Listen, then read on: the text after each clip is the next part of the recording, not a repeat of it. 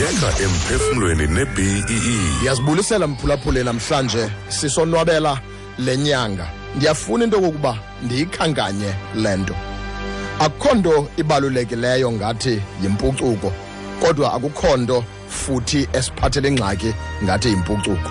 Impucuko iyafuneka kwaye ibalulekile, kodwa impucuko le iyafuna ukugadwa, ngoba impucuko iyakwazi ukuza nokuphuncuka kwizinto ezingundoqo nezisakhayo thina singabantu.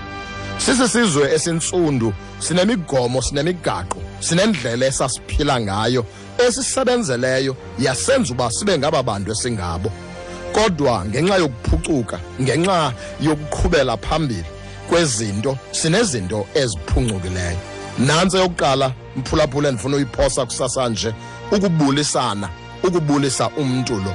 Phambili phaya kule nkcubeko yethu yesintu akukho nto bebaluleke ngathi ukubulisana.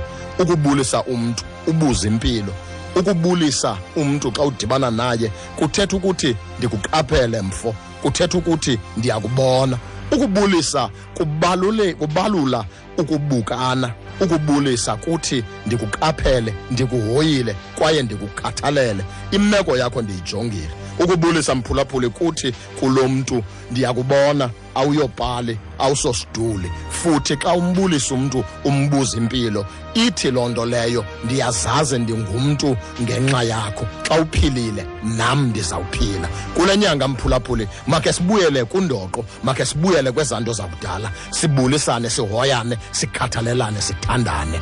Mini emandi eqhakazileyo kuweke. Watsho kwathi kwiBEE Emphefumlweni kwiBEE.